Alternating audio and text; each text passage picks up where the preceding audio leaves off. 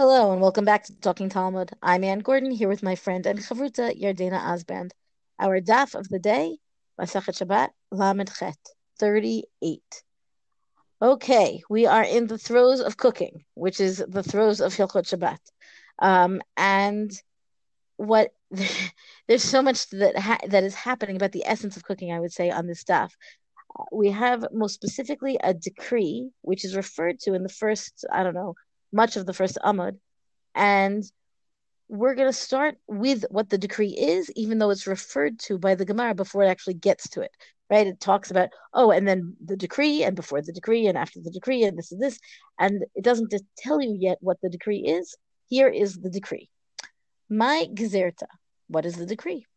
The Amar Rav Yehuda bar Shmuel, Amar Rav Abba, Amar Rav Kahana, Amar Rav.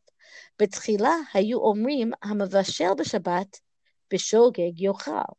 But Mazid lo yochal. Initially, they would say that someone who cooked on Shabbos b'shogeg, we'll define these terms momentarily. B'shogeg could eat, and someone who ate b'mazid could not eat, would not be permitted to eat. It's not about ability; it's about permitted.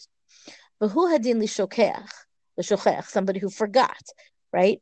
That such a person would be allowed, right? If it's unwitting, if it's unintentional. Mishrabo mashahin b'mezid v'omrim shchechim. What happened is that there was an increase in the number of people who intentionally, allowed the cooking to take place and said, "Oops, we forgot." Chazru v'kansu ala shochech.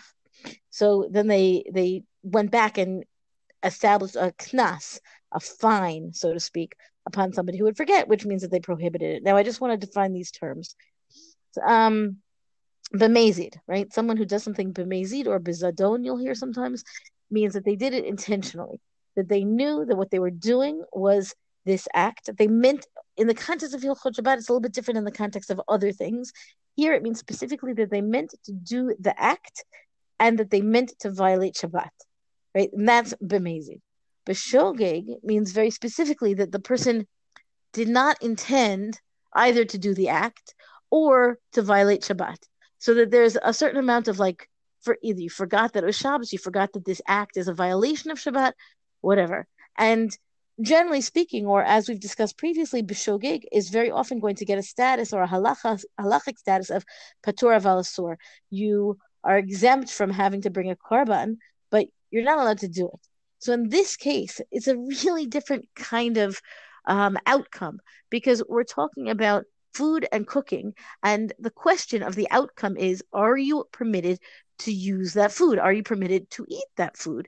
And the answer is exactly this, right? If you have cooked it, b'shogeg, meaning if the act of cooking took place. Let's define cooking here just for the moment because the Gemara does something different. If the act of cooking, let's call it the chemical reaction that, takes raw food and makes it cooked food, right? If that took place and it happened b'shogeg, meaning, and the Gemara discusses this previously, and we'll come back to it, the idea that something got left on the burner by accident, or on a plata, right, or in the coals, right? It got left by accident and it was raw, and now it's cooked, and you didn't mean for that to happen. So the chemical process took place and now your food is cooked. May you eat it? And the answer is, well, did you mean for it to happen? If you didn't mean for it to happen, then the answer is yes. Then you're allowed to. You're allowed to eat it. B'shogeg means you did not intend for the cooking to take place or you did not intend to violate Shabbat.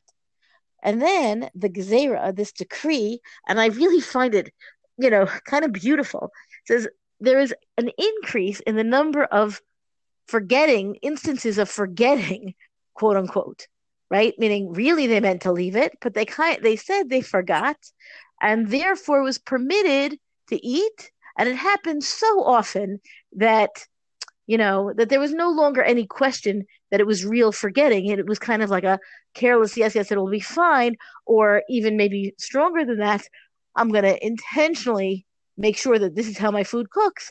And I'm going to tell everybody that I forgot. And therefore I'll be able to eat it. And so the answer is no, that is not allowed. At a certain point, there's a recognition that what is going on here is playing games. And that game playing is not acceptable. And, don't take Hilchot Shabbat lightly. Now, what I find particularly interesting here is in the first case, as I said, the definition here is not chemical, right? It's not, we don't define halachic cooking, halachic bishul, as simply the act of taking raw food and making it cooked food, right? Because otherwise, if that were the case, then the question of intent and the question of intent with regard to violating Shabbat would be irrelevant, right? It's a chemical process. What else do you need? And the answer is no, no. This is a matter of what is your connection to the malacha, meaning not just the physical act, but the prohibited act from a perspective of Hilchot Shabbat. Were you meaning to keep it? If you're meaning to keep it, if you simply were you neglected to realize that this was an issue, for example, or you truly forgot, well, then we're not going to penalize you. We, Chazal, the Torah, is not going to penalize you, and you're allowed to eat that food because you did not have intent to cook it on Shabbat. You did not have intent to violate the halacha. The food itself is available to you. So our definitions are not what they appear. And we've talked about this before, right? Cooking is not cooking. Cooking here has to be a violation of Shabbat, an intentional violation of Shabbat to end up with prohibited food. Otherwise, the phenomenon of your food cooking is not inherently, automatically, necessarily a problem. Well, this is just the further expansion, and I mentioned this yesterday, of how the Gemara, whenever we're introduced to a new malacha, finds layer upon layer a different way of analyzing it. So first it started with, how much does it need to be cooked? Now we've added into the concept of intention of cooking. And at the end of our daf, which we'll talk about briefly, even the source of, and continuing on to the next daf, the source of the heat is a different layer as well to all of this.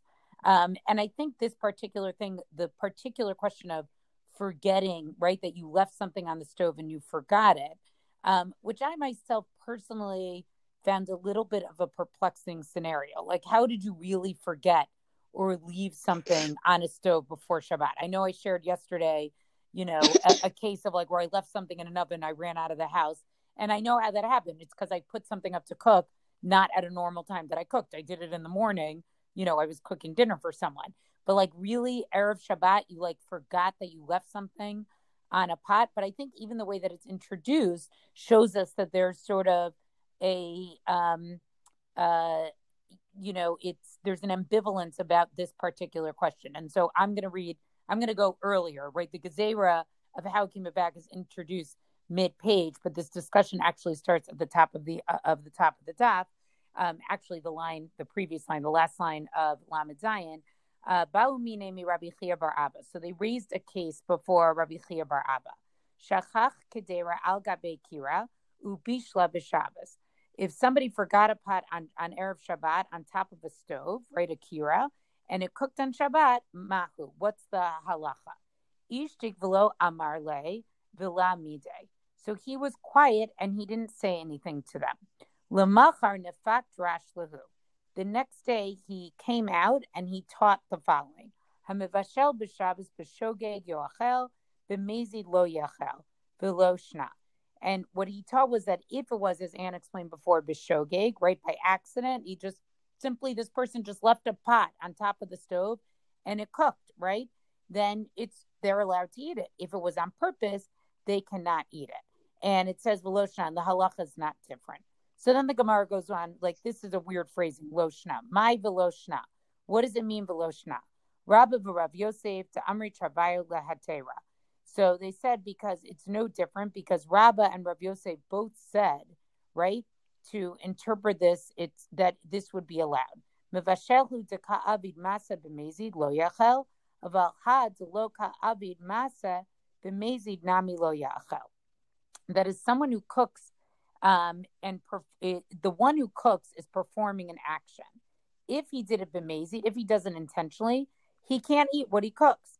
But if the person, right, somebody forgets it and he does not, so therefore he's not performing the action, right? Aval hadelo ka avid masa. He's not, with intention, he's not cooking, okay? Then in that case, right, what do we say? But we say, but even if that was intentional, that he left the pot there, he can also eat that food. So we say here, right? Rav Nachman Bar Yitzchak Amar Isura. But Rav Nachman Bar Yitzchak, he says, no, this has to be, we need to say that it's usher. You can't possibly say that when you forget the pot, because the intention wasn't there, that you could be allowed to eat it. Mevashel hu zelo ati li arume, b'shogeg yochel, abahad ati li arume, b'shogeg lami no yochel. And so he says that it really has to do with what he's basically saying is he's concerned about somebody who cooks is going to come to deceive, which is exactly what the Gezerah was there to do. And we don't want someone to come and do that. So therefore, we must make it has to be usher in this case, even if it's a case that somebody just forgot it. But I think if we go back to the beginning, even when this question was originally introduced to Rabbi Chia Bar Abba, it's clear the Gemara makes that he had to think about it overnight. He wasn't really sure what to do it, because what it's showing is it's possible to complete a prohibitive action with no intention at all. And particularly with cooking, I think that is a malacha that's different than, let's say, I don't know, if you accidentally erase something or you accidentally trapped an animal. Like there you could see where it sort of like really happens, where something got completed accidentally. But I think with cooking, where there's also an immediate benefit, right? Like you accidentally left the pot and now you're going to go ahead and like enjoy that food. It becomes much more complicated to say that that would somehow be okay.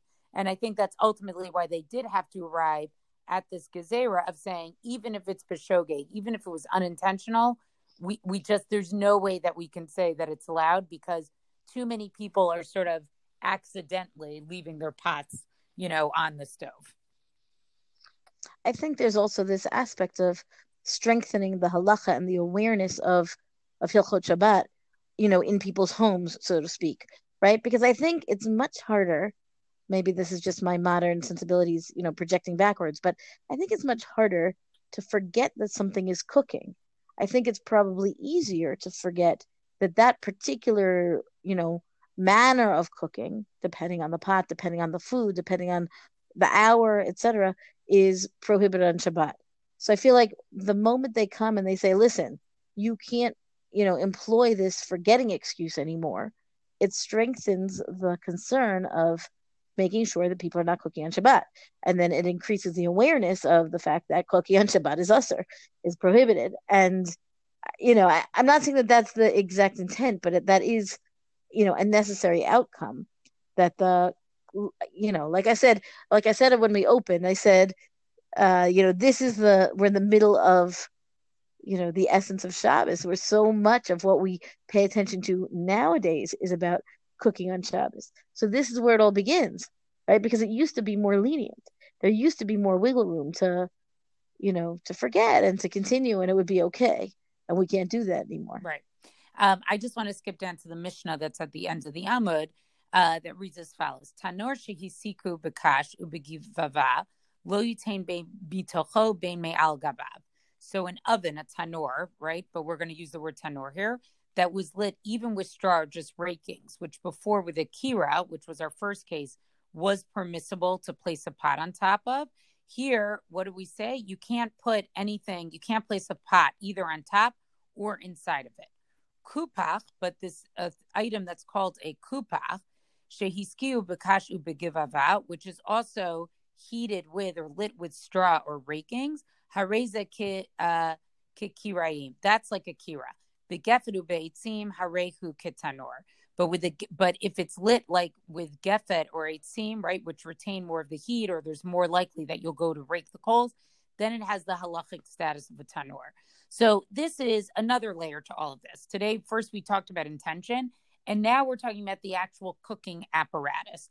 So the most lenient one is the kira, which I kind of imagine is sort of a stovetop. And Ann and I did look for some pictures, but we were not able to find anything that really satisfied us.